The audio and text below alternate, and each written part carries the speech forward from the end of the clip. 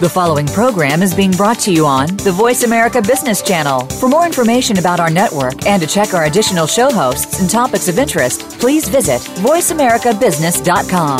The Voice America Talk Radio Network is the worldwide leader in live Internet talk radio. Visit voiceamerica.com. The views and ideas expressed on the following program are strictly those of the host or guests and do not necessarily reflect the views and ideas held by the Voice America Talk Radio Network, its staff, and management.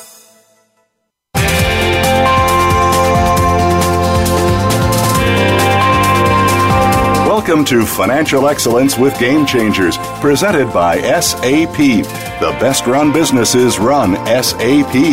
Host and moderator Bonnie D. Graham talks with the experts about how game-changing technologies can help you achieve financial excellence for your company. Now, here's Bonnie D. Graham. Welcome, welcome, welcome. And if you want to run with the Game Changers, you are in the right place. Today's buzz, predicting profitable performance. A little alliteration there. Let's get started. Yes, we now have sophisticated business intelligence tools. What do? They enable you to analyze big data. And the renewed popularity of profitability and costing analysis, it's back. However, don't get all excited yet. Many companies still can't even get a grip on solving fundamental planning inefficiencies. That's a problem. And many are still unable to rebound from the pressures caused by recent economic instability. You know what we're talking about. If you're among these companies for any of these reasons, it's time for your finance organization to rethink how they approach data and to rethink the basics of their role in the business, a very important topic. So we have a couple of bottom line questions today. Number one, who should own profitability? That's a big one. And who should be responsible for identifying and implementing the best practices to help you build a more profitable future? A lot of meat on the bones there. I've assembled a wonderful panel. They're smart. They're ready. They can't wait to share their expertise. And they've sent me some very fascinating quotes from famous people. But of course, my panel is famous too. Let's get started by three experts today. And leading the charge is Gary Koch, no pun intended. Gary Kochins, founder of Analytics-Based Performance Management, very appropriate for our topic. And Gary sent me a quote from Leonardo da Vinci. I'll read it. There are three classes of people: those who see when they are shown, those who do not see. Very provocative. Gary Kochins, how are you today? Good, Bonnie. I like that. We got to paint that on the side of a bill. That's graffiti worthy.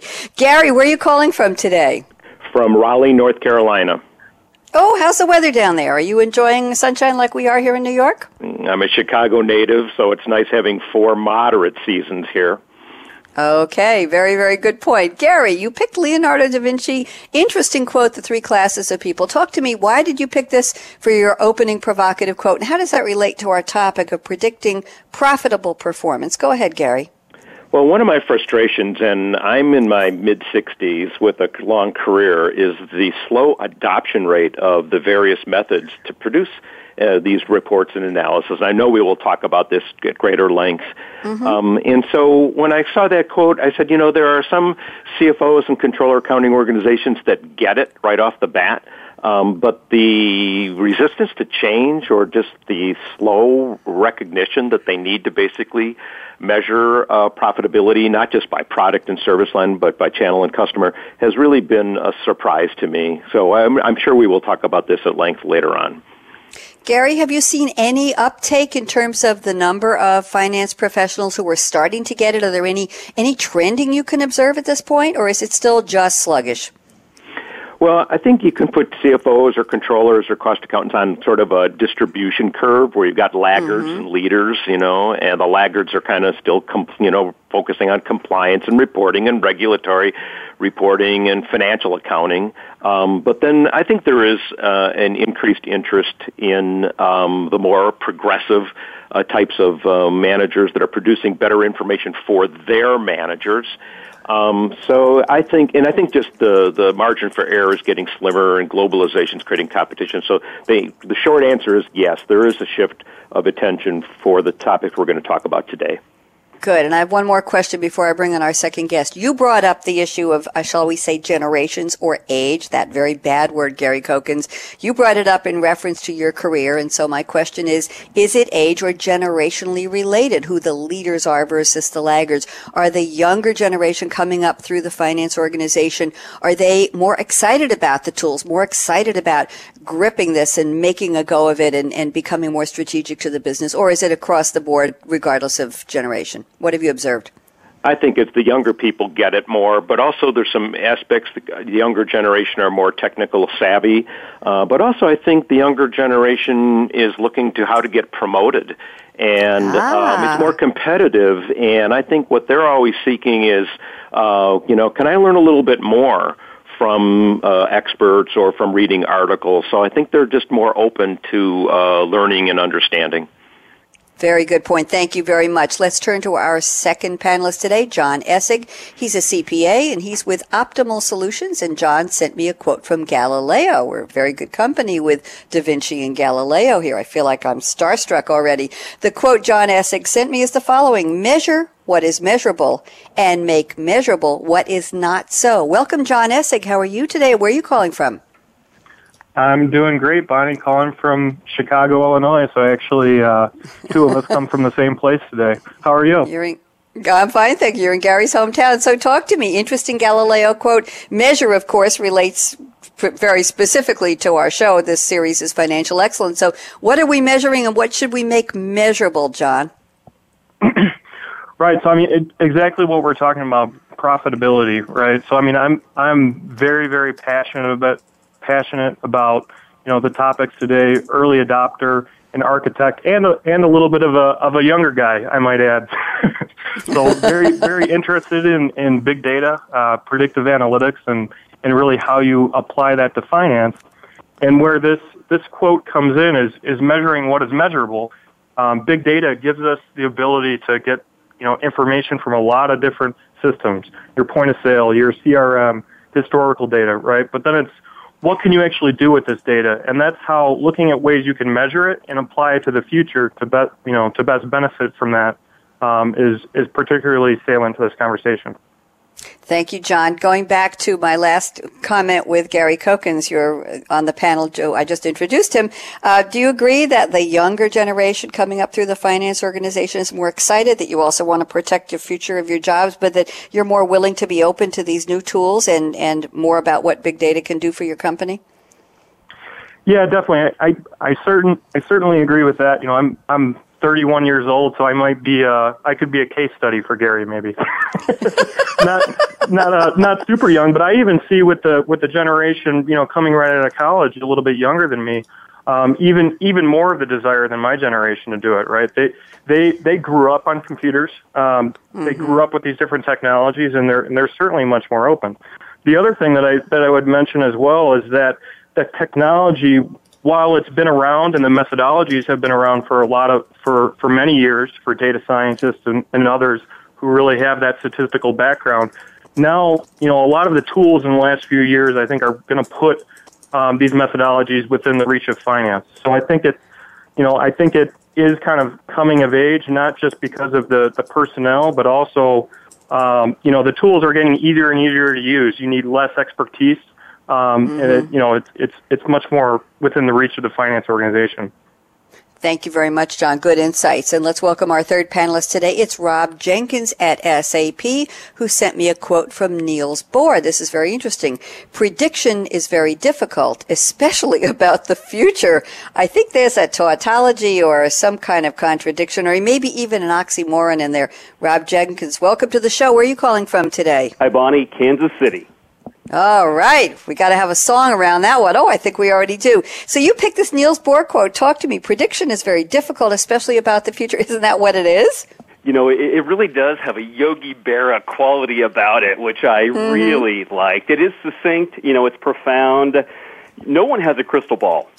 It would be worth billions if you could really predict the future.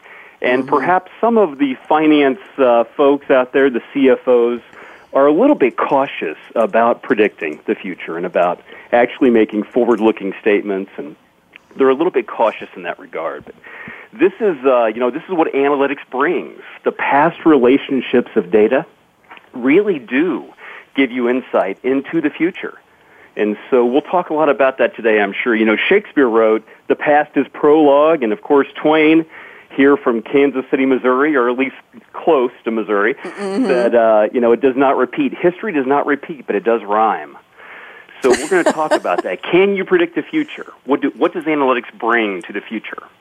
And how perfect for our topic, predicting profitable performance. But I have to add, we're looking at it in challenging and turbulent times, just so our listeners know. Guess what? It's time for our little icebreaker segment right now, the coffee break. And by the way, to Rob, we do have a crystal ball here on SAP Game Changers Radio, and that's what we'll do in the last 10 minutes of the show. Ask you, Gary Kokens and John Essig, to look ahead and draw that line in the sand, make a stake, take a stand, and say, what do you think will happen in the next 5 or 6 years in terms of our topic today? But for right now, let's look right into not the tea leaves, although perhaps that will be it. The what's in your cup today, or what do you wish you were drinking? Let's circle back to Gary Kokens. Gary, what are you drinking, or what would you like to rather be drinking? Well, I'm going to answer kind of a variation on your question, and it relates back to Chicago. I grew up there, and I'm Greek American. My parents had a delicatessen for 25 years, classic Greek deli, and we lived in a little apartment above my dad's store, and he would go down. It was open from 6 a.m. to 10 p.m., 7 days a week. Wow. And when he would come down later in his life, there was always this guy, Chester, who would be sitting, waiting for my dad to open the door. And so my father finally said, you know what, here's the keys. You go in, don't turn the lights on, and you make the coffee. And when my father would come down later in the morning, there would be 6 or 7 customers already drinking coffee made by Chester. But I think there's an interesting point here, and it has to do with trust, where a proprietor can actually have a relationship with customers that they can trust them to actually open the store. I like that. And I still have to ask you, what's in your cup? What's your favorite coffee? Come on, you must have a flavor. Is it high test or decaf? Like I can only drink decaf. What really gets you going in the morning? What kind of coffee? I'm just learned to drink it black with no cream, no sugar, and just whatever. I don't even know the flavors. Just whatever is basically the strongest. I knew I liked you when I met you. Good. That's me too. The darkest, just plain, and I put a little less water in the Keurig so it really comes out strong. But caffeine free. That's the only way I can roll. John Essig, what are you drinking today? Or? Yes, thanks, Bonnie. And actually, I feel like we may be predicting the future, or maybe I'm looking into my future with Gary, as I'm also a black coffee drinker. No cream, no sugar. Prefer Starbucks or a good dark blend. That's what I like in the mornings. What I've been drinking quite a bit on my leisure time lately, since we're talking a lot about Chicago again. That's where I'm from. There's a great brewery here called Revolution Brewery. It was actually featured in a movie called Drinking with Buddies. If anyone has seen that, you'll see that was in actually the Brew Pub and Brewery there. And there's for all those beer lovers out there, there's a great beer called Anti-Hero IPA, which I am just a big fan of, and typically always have in my fridge. So obviously not drinking that this morning, but right after the show, you have our permission. Thank you. Great story. And Rob Jenkins, what are you drinking today? Or I like espresso. So I drink double espressos. I may have a few double espressos every morning. I've got a little machine here, and it sounds like a very small aircraft taking off. My wife tells me it's far too early in the morning, but I am addicted to espresso, so that's what I drink. A couple of espressos in the morning. Wow, talk about high test. That'll certainly fuel you and get that brain power going. Guess what? I'm going to give the three of you a break. You can go have a sip of something good. I'm Bonnie D. Graham. You're listening live to Financial Excellence with Game Changers Radio, presented by SAP. If you're keeping track, this is Season 2 for Financial Excellence, and this is episode number 8. So there, we're live. It's Monday, April 28th, 2014. Where is the year going? Our topic today, predicting profitable performance in challenging times. We'll be right back after the break. Don't even think of touching that mouse, that app, or that dial. A lot more coming. When we come back, we'll start our 30-minute nonstop roundtable my panel's going to put their seatbelts on and take a sip of something high test and get going. So we'll be right back. Michael, out.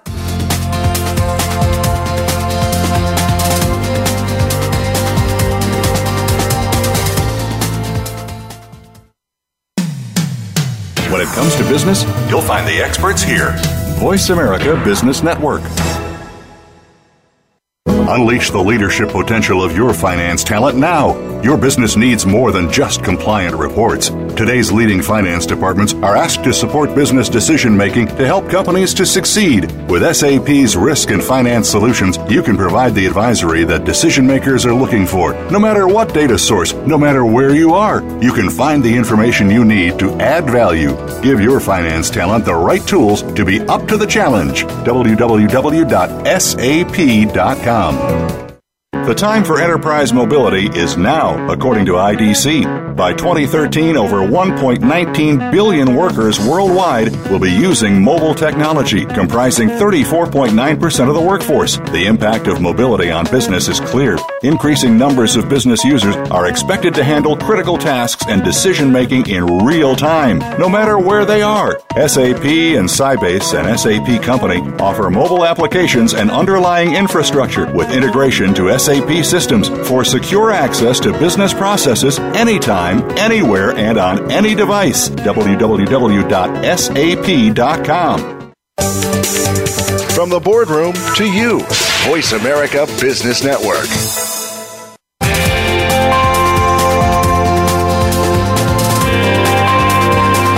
Welcome back to Financial Excellence with Game Changers, presented by SAP. Comments? Questions? Send an email to bonnie.d.graham@sap.com. And you're invited to tweet during and after the show at hashtag SAPRADIO. Now, let's get back to Financial Excellence with Game Changers. Here we are. Welcome back. I'm speaking today with Gary Kokens, founder of Analytics-Based Performance Management, and John Essig, CPA at Optimal Solutions, and Rob Jenkins at SAP. We're ready to launch into our nonstop roundtable for about 30 minutes here. Going to kick off the party with Gary Kokens, and I'm going to read the following statement Gary sent me before the show, and then we'll have him start and ask our other panelists to chime in. So Gary says, as customers increasingly view suppliers' product and services as commodities, thus neutralizing any competitive advantage, which makes sense, suppliers must provide differentiated offers or services to differentiated customer segments. But here's the caveat from Gary. Few companies properly measure the profit levels from their customers. A lot of meat on the bones there. Gary, why don't you get us started, please? Yeah, just to, I guess, repeat, I do think that there is this customer view of suppliers as being commodities.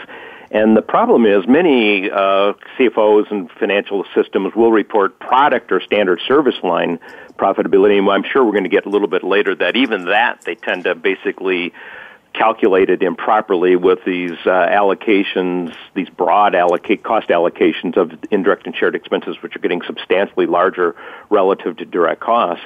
But aside from that, they really need to start basically reporting below the gross profit margin line for channel-related costs and customer-related costs. And here's the reason why.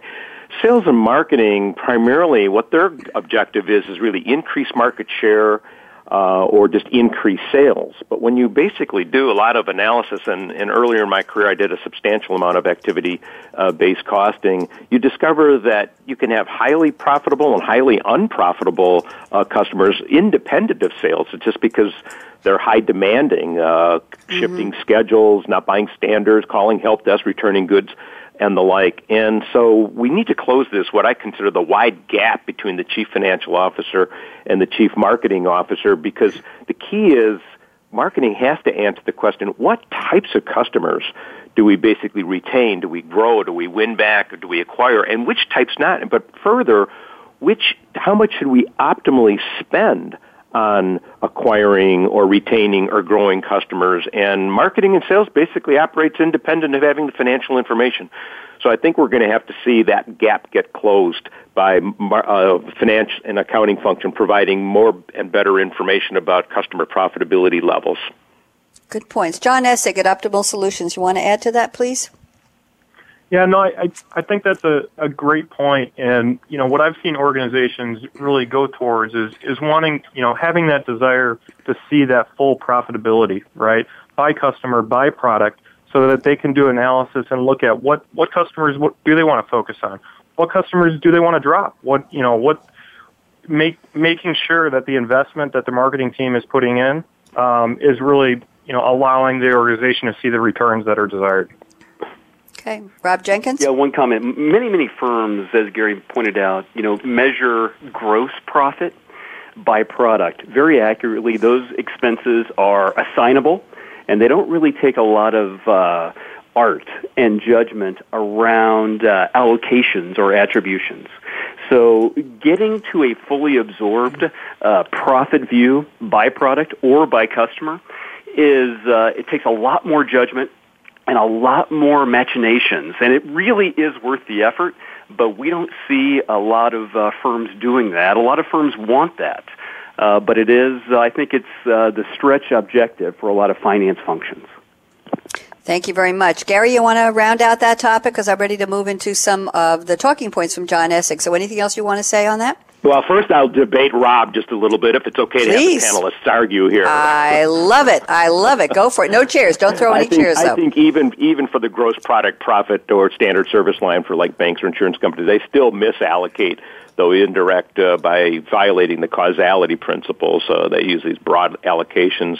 But aside from that, I think Rob's point is spot on. There's still not enough of them are going below the gross profit margin line. Or if they do customer profitability analysis, like a one-time study, because the executive team kind of wants to know, as opposed to having a permanent, repeatable production system that can be provided by today's technology software vendors, such as an SAP.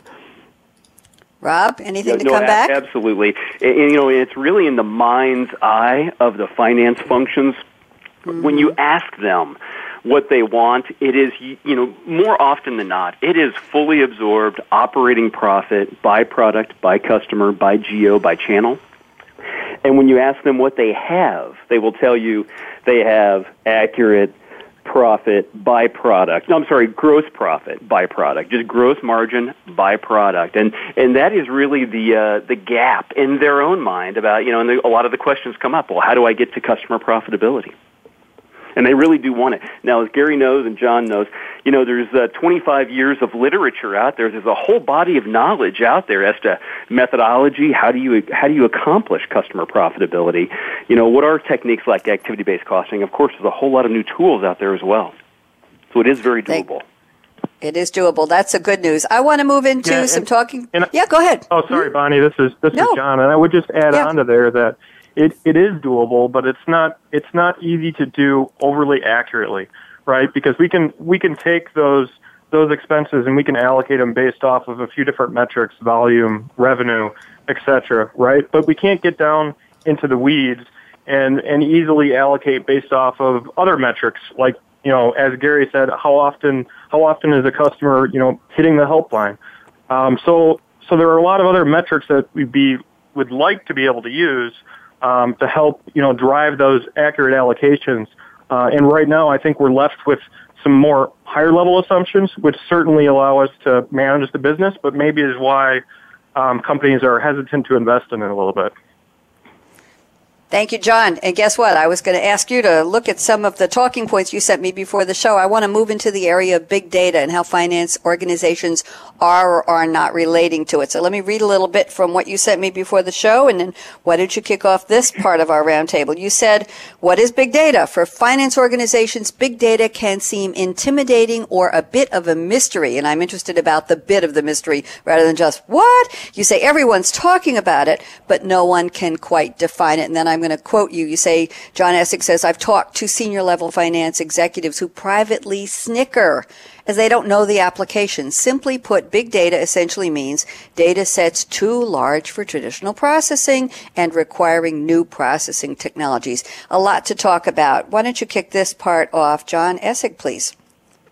Great. Thanks, Bonnie. So I think the answer, like you said, to what is big data is really pretty simple. It's the ability to pull from all these different sources, our point-of-sale systems, our CRM systems, macroeconomic sources. We have so much data available to us now. So that to me is that combined with the ability to actually process that information with some of the new in-memory computing capabilities is really what big data is. But knowing what big data is doesn't necessarily give you the ability to actually benefit from it, right? So just returning millions and millions of rows, onto an Excel spreadsheet or through HANA or with some of these new tools is impressive. It's definitely impressive, but finance people look at that and say, okay, but what do I do?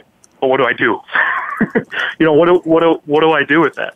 So what I think that the gap that needs to be filled, and some of these new technologies, their prepackaged algorithms and other things are going to help fill that gap, is now that I have the data, what do I do with it? How do I make it valuable? How do I look at this data as an asset that can be mined to increase profitability, to improve my forecasting planning process? So that's the gap that I'm really passionate about helping organizations to fill and understand. Thank you. Rob Jenkins, thoughts? Yes. Well, we absolutely see so many firms that they're thinking about, how do I make money? How do I create compliance and transparency? And this new world of data, machine-to-machine data, social data, clickstream data, texting data, location-based data, they are just fundamentally not, I think, ready for how is this meaningful to affect my business process, and how does it affect my financial performance? I think it's a brand new topic. We're excited about it for sure. Okay, Gary Kokins, thoughts? Well, there's common reference to big data as having the 4 V's. Well, starting off with the 3 V's, which is volume, variety, and volatility. And more recently, I've seen value as being added as the 4th V. I may debate, Rob, a little bit. I think that the marketing world has embraced big data because they really do seek now quite detailed information at the customer level, transactional level, recency, frequency, spending level, and the like. I think the issue is that the CFO function is a few years behind the marketing and salespeople. They are already, as Rob used some examples, Clickstream, that's sort of in the digital world, but even just sort of the basics, CRM, customer relationship management type data. Where is the customer? Where do they live? That's on the B2C, the business to consumer. Even on the B2B and the supply chain, marketing and sales has a substantial amount of information. I'm going to come back to my point. The issue is, are they growing sales? Are they growing profitable sales? How do we start injecting kind of the mindset that is really about return on customer and trying to view customers as an investment? Because in the end, you got to connect the enterprise to the shareholders, and I don't think there's enough of a connection between sales and marketing and shareholder wealth creation. I think big data, they are definitely, the marketing and sales is definitely on top of, or getting on top. Well, they're in the terms of stages of maturity, getting on top of it. But the CFO function, I think, is lagging behind. Yeah, totally agree. Marketing for probably 7 to 10 years has been all over big data with respect to digital marketing and acquiring customers and upselling and cross-selling on the internet. So there's no doubt about that. In finance, of course, we believe there's lots of finance business processes that can be impacted and improved to the use of big data and analytics. For example, receivables and inventory management and fraud prevention, and so including revenue forecasting using things like CRM systems. So it is really applicable to finance, but as Gary says, I think CFOs are perhaps still trying to figure out what do they do with all of this data. Who's going to educate them? Who's going to get them on the path and turn the laggards into leaders at any generational status, any maturity of the finance organization and or the company itself? Whose job is that to bring them up to speed? If it's lagging, why is it taking so long? Gary? That's a question I keep asking myself, which is kind of like, who owns the rate of adoption of this? I don't believe it's going to be IT. I think CIO are beginning to be viewed more as a service provider, kind of keep the lights on, batch processing, and so forth. The analytics community, which is growing, you heard reference earlier to data scientists, one of their there seems to be two contrasting methods, which is to develop a center of excellence for analytics, and so you have like some gurus, and then they basically go out into the organization to help. The other method is really get some quick wins, get some discoveries and examples. So show just some victories, and then the adoption rate, the recognition how to use data analytics will expand from there. So I don't know that question. I think that's going to be maybe our crystal ball or 2019 at the end of the show. Who's going to really have successfully motivated and driven the adoption of analytics? Could be. Anybody else want to chime in on that? Because I'm ready to move into a very related topic. Rob Jenkins, will you allow me to read one of your talking points here? Please do, you bet. We're talking about finance skill sets. Yep. Bonnie, go ahead, John. If you wouldn't mind me chiming in, just not at all on that gap, right? Because I think that gap goes back to what's measurable. So it's much easier for sales team and for the sales organization to jump on board with big data, predictive analytics, targeted marketing, getting an understanding for how they can really use this functionality, use this, use data scientists to maximize their sales, right? So that's very measurable. It's easy to see the benefit that they're getting out of it. I think one of the biggest gaps, there are, really kind of two big drivers of that.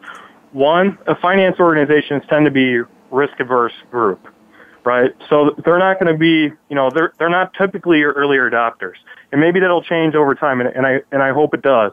But by kind of nature of that background, it's not an overly risk-averse group of people, minus a few exceptions that we're all very aware of. But the second thing is it goes back to making it measurable, and the sales that come in from leveraging these tools is very measurable. On the finance side, it's much more to me about providing accuracy for your plan and forecasting processes, about looking at how different drivers can impact your plan and predicting. And really leveraging that big data, it's not as easily quantifiable. And when you do try to quantify it, you can make some assumptions, apply some percents, and show overall cost savings that, a more accurate plan is going to provide. But at the end of the day, you've got to buy into the underlying assumptions to agree with the dollars. So, however, I think that as these tools make it easier for finance people to adopt, and it requires less and less really initial investment, bringing in, big teams of data scientists and consultants isn't as required as much. You can use a lot of these tools out of the box, and I think it's going to increase the finance organization's willingness to take this on and look at it as an investment. I heard somebody in the back who wanted to say something. Was that you, Rob, or Gary? We good? Okay. I want to bring in a comment from Rob, and then I'm going to go to one of your talking points. Rob told me in his notes, he said, we often hear that the sexiest jobs of the future are, wait for it, Gary, you still may be part of this, data scientist or software engineer, and no doubt those will be in high demand. Rob, you want to talk to that for a second before I move in a different area here? Absolutely. So, you often see on these websites, what should you be recommending to your teenagers to become in life from a career standpoint? And data scientist does often pop up as a number one. And so certainly my assertion is that I think data science and understanding analytics, at least at a high level, is going to be critical for a lot of job functions, including accountants and finance professionals out there, as they not only deal with improving and optimizing finance business processes, but also becoming a true strategic partner to the business, knowing a little bit about data science. How do you capture data? How do you manage it and store it and analyze it for insights and improvement of decision making? My prediction is clearly that finance and accounting are not going out of style. There's going to be great career paths of the future, but they will be changing. Just like we adopted, technology 20 years ago in auditing and finance for reporting and analysis, this is a whole new era of analytics going to infuse itself into finance and accounting. Great points. Thank you. We did do a little bit of predicting there, but we're going to have to get more from you in the final round. I want to turn to another area of talking points from you, Rob Jenkins. You're talking about what to measure.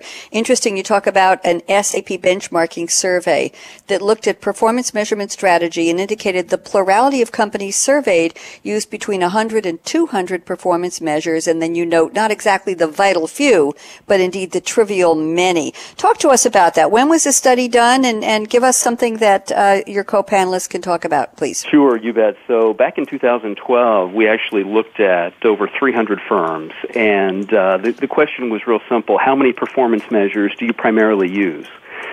And the results were amazing. They were amazing. Most companies, not most, certainly the plurality is between 100 and 200. And believe it or not, 11% of firms use more than 200. So there's a little bit of, a collector mentality perhaps by some.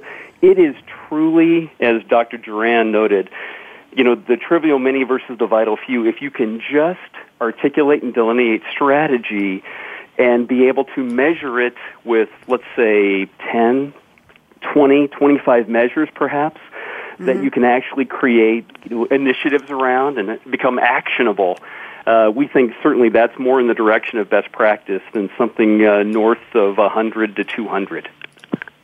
Gary, thoughts? Yeah, this is Gary. This is something I also feel somewhat passionate about. And I mean, maybe we need to broaden their description today about just profitability and management accounting to enterprise performance management, which is really a collection and integration of multiple methodologies, including balanced scorecard, strategy maps, and the like. And here's the point, reinforcing what Rob said. I, too, in my career, have spent time, because in the middle of my career was consulting Deloitte, KPMG, and the like. And you'll ask organizations, how many KPIs do you have in your balanced scorecard? And you'll get this answer like 200 and say, well, that's great. How can they all be a K? How can they all be a key performance indicator? And I think the issue here is to start distinguishing the difference between key performance indicators and just performance indicators. They're both types of measures. They're both important, but they serve different purposes. And I just like to use the definition that key performance indicators, which really should be displayed in a scorecard associated with the strategy map methodology, the definition is monitoring the progress towards accomplishing the strategic objectives. So the KPIs should really be about strategy execution, where in contrast, all those other PIs, which are valuable and they serve a purpose, they're much more about measuring, measuring a process or some sort of feedback. So key here, I think, is starting to distinguish KPIs from just operational PIs. John Essig, thoughts on that? Very provocative from Gary. Well put. I mean, the only other thing I'd add on to this is there are still a fair amount of firms out there that haven't adopted this at all, right? They look at their key financial statements, and beyond that, not a lot of different metrics to help them drive the business. So I think there's still a gap there. It seems to be nothing at all or way too many, and not a whole lot of people are right in the middle where they need to be. Well, all over the place. Gary. I mean, if it's okay, Bonnie, just briefly, I think what John's hitting on and is the Kaplan and Norton methodology strategy maps, and there's all sorts of variations on it, and it does have to be a Kaplan and Norton, the two famous professors.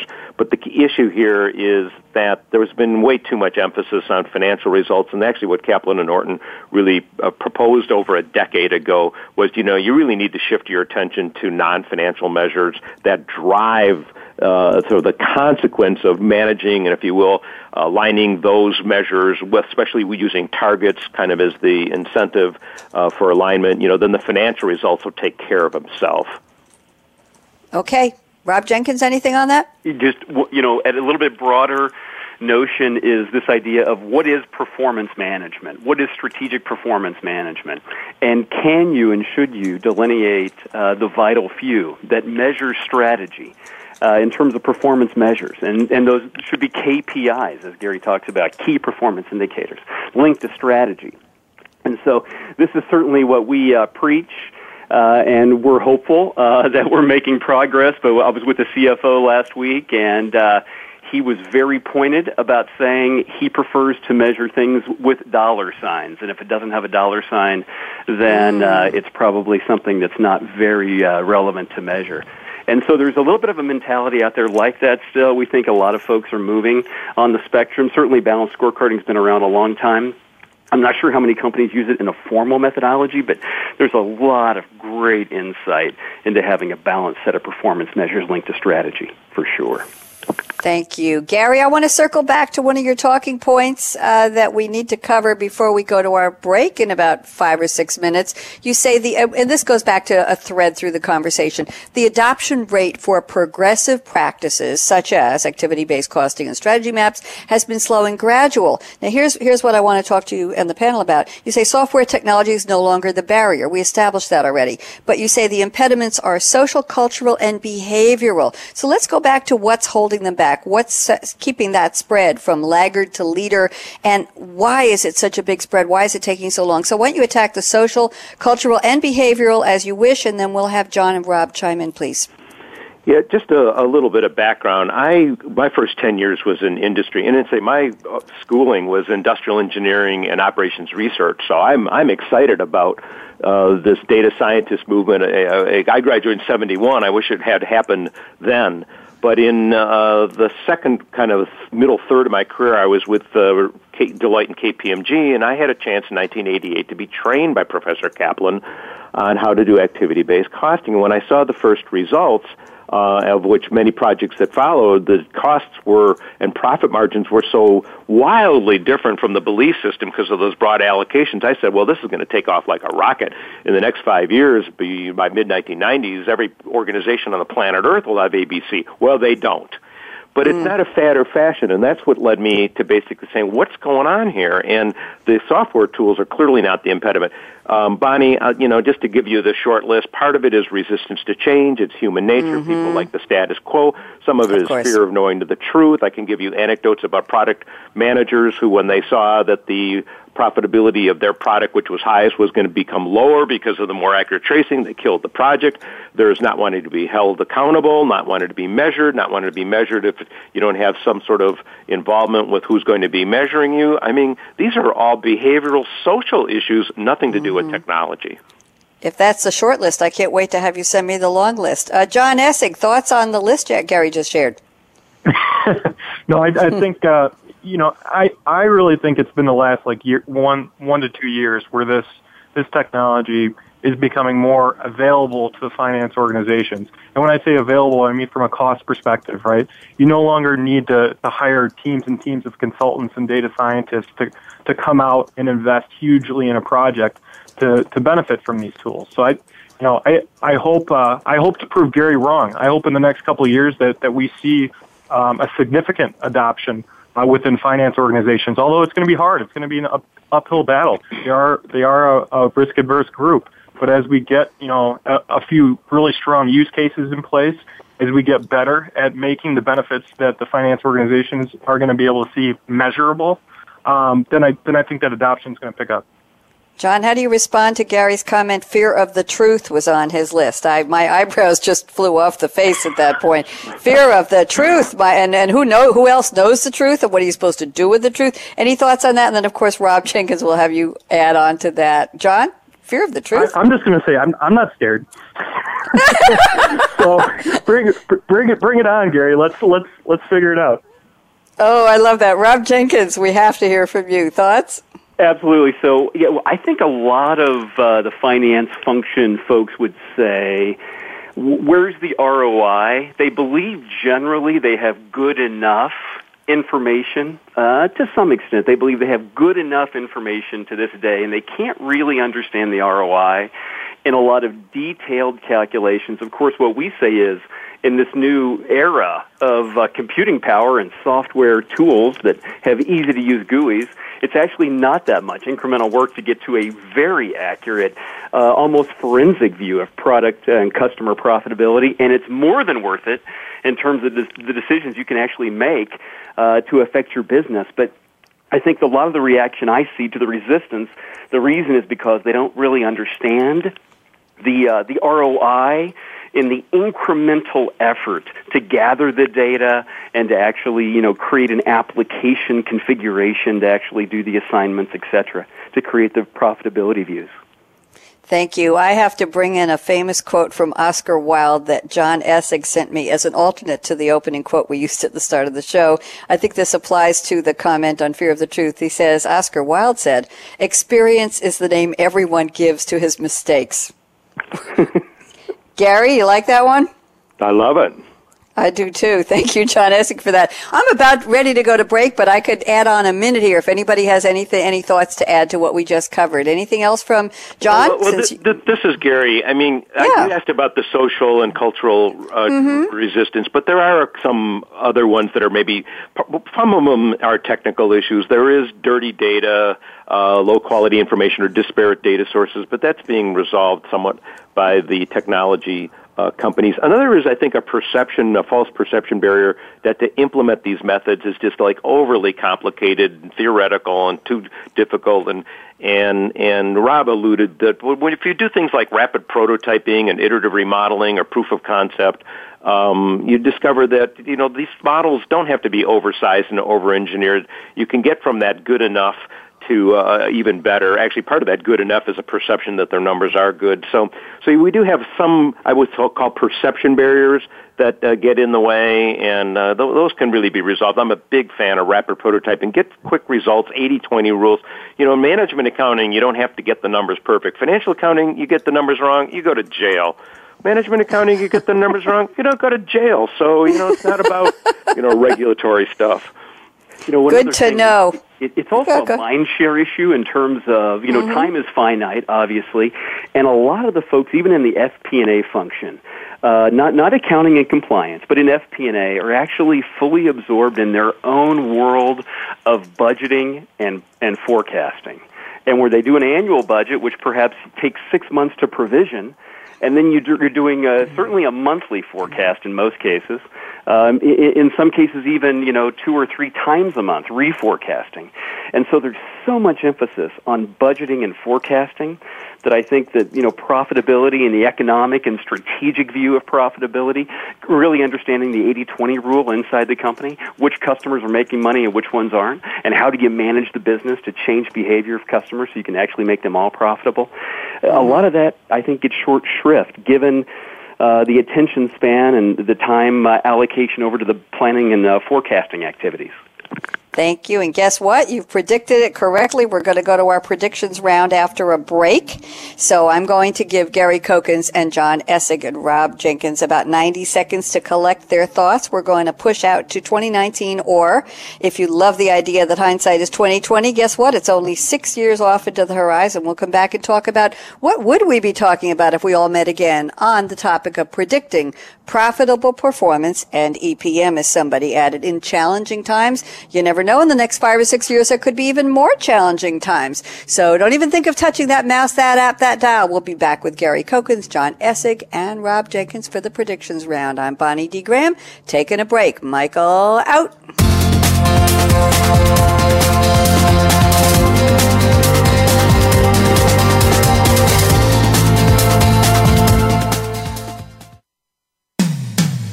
When it comes to business, you'll find the experts here. Voice America Business Network. Unleash the leadership potential of your finance talent now. Your business needs more than just compliant reports. Today's leading finance departments are asked to support business decision-making to help companies to succeed. With SAP's Risk and Finance Solutions, you can provide the advisory that decision-makers are looking for. No matter what data source, no matter where you are, you can find the information you need to add value. Give your finance talent the right tools to be up to the challenge. www.sap.com. The time for enterprise mobility is now, according to IDC. By 2013, over 1.19 billion workers worldwide will be using mobile technology, comprising 34.9% of the workforce. The impact of mobility on business is clear. Increasing numbers of business users are expected to handle critical tasks and decision-making in real time, no matter where they are. SAP and Sybase, an SAP company, offer mobile applications and underlying infrastructure with integration to SAP systems for secure access to business processes anytime, anywhere, and on any device. www.sap.com. From the boardroom to you, Voice America Business Network.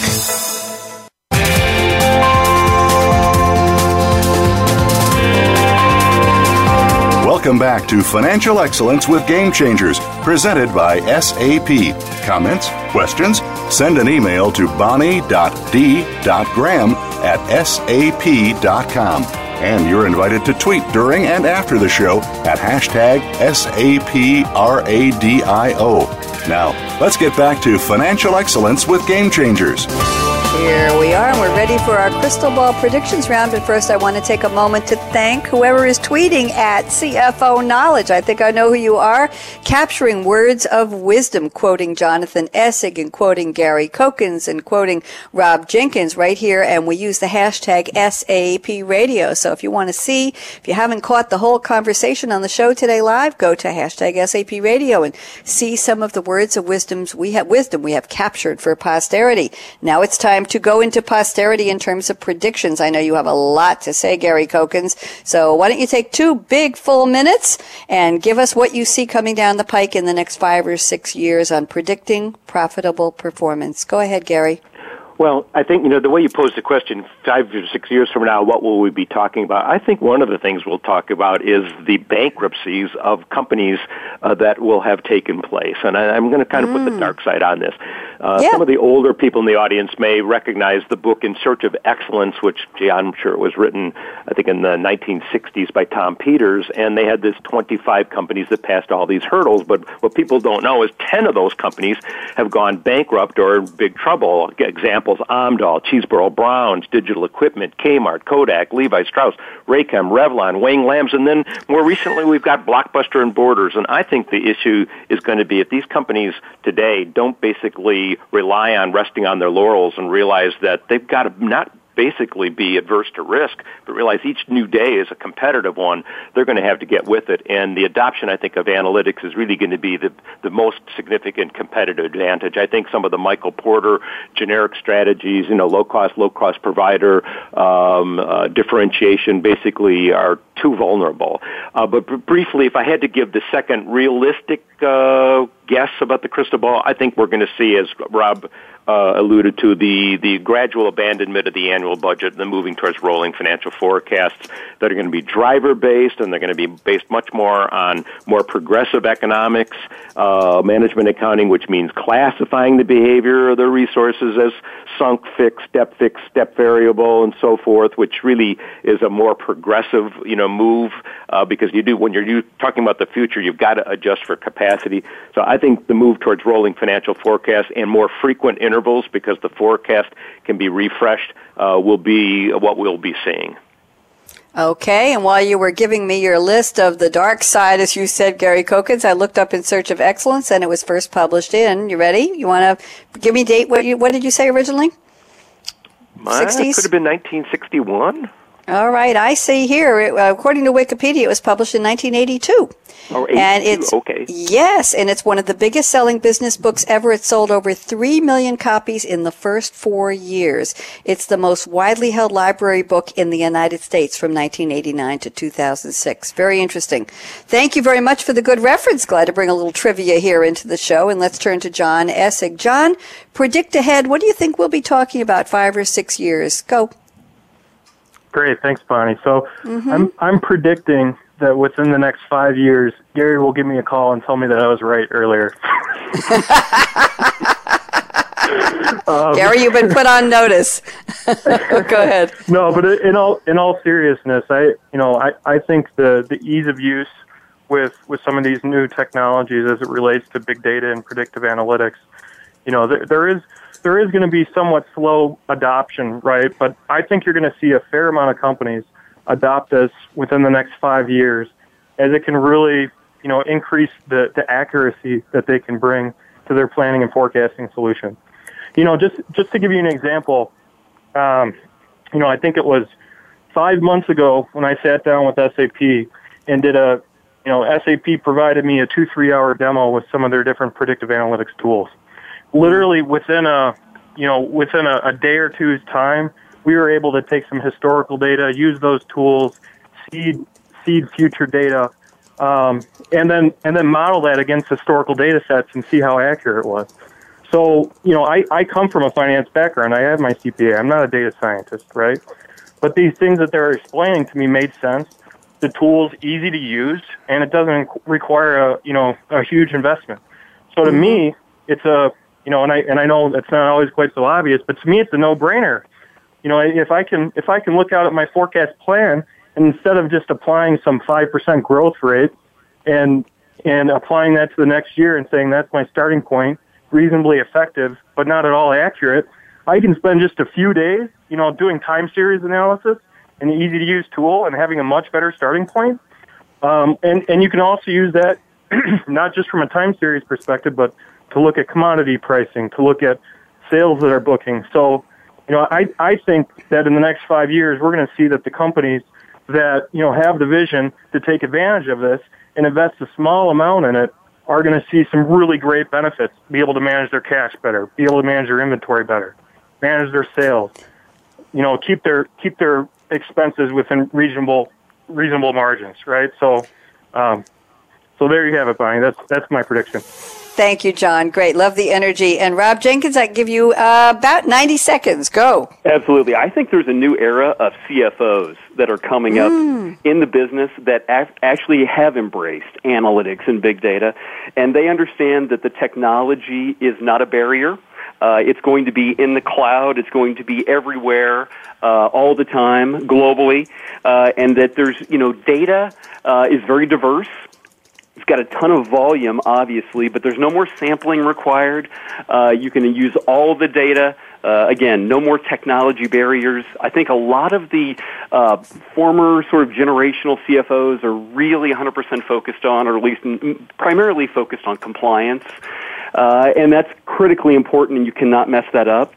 But there's a whole new era of CFOs. I believe we're going to be talking about the new era of CFOs that have taken analytics and applied it not only to finance processes, FP&A, accounting, finance and close, treasury and risk management, payable, supply chain, etc., but also have become true strategic business partners working with CEOs to make better decisions for competitive advantage. Thank you, Rob. Right on the money. I appreciate it. Guess what? I have my predictions, and they're easy. I wrote them down. Tomorrow's Tuesday. It must be HR Trends with Game Changers, 9 a.m. Pacific. It's Wednesday, the day after. Well, that means it's day for Coffee Break with Game Changers at 8 a.m. Pacific. And the day after that is Thursday. Of course, that's Future of Business with Game Changers at 7 a.m. Pacific. And then we start all over again next Monday with Financial Excellence with Game Changers. Special thank you to my very smart and very forthcoming guest. Thank you for sharing your expertise and your passion for this topic. Gary Kokens, a pleasure. John Essig, a pleasure. Rob Jenkins, a pleasure as well. Great panel. Love the way you talk to each other and interfaced, and I love the challenges too. Very interesting. And thank you again to our sponsors for the show, Chris Grundy, Aaron Hughes, Birgit Starmans at SAP, and Michael, our engineer, and the Business Channel team at Voice America World Talk Radio. I'm Bonnie D. Graham, and here's my call to action. Fasten your seatbelt. What are you waiting for? Go out and be a game changer today. Talk to you tomorrow. It's Tuesday. You know what that is. HR Trends with Game Changers. Talk to you then. Have a great one. Bye-bye.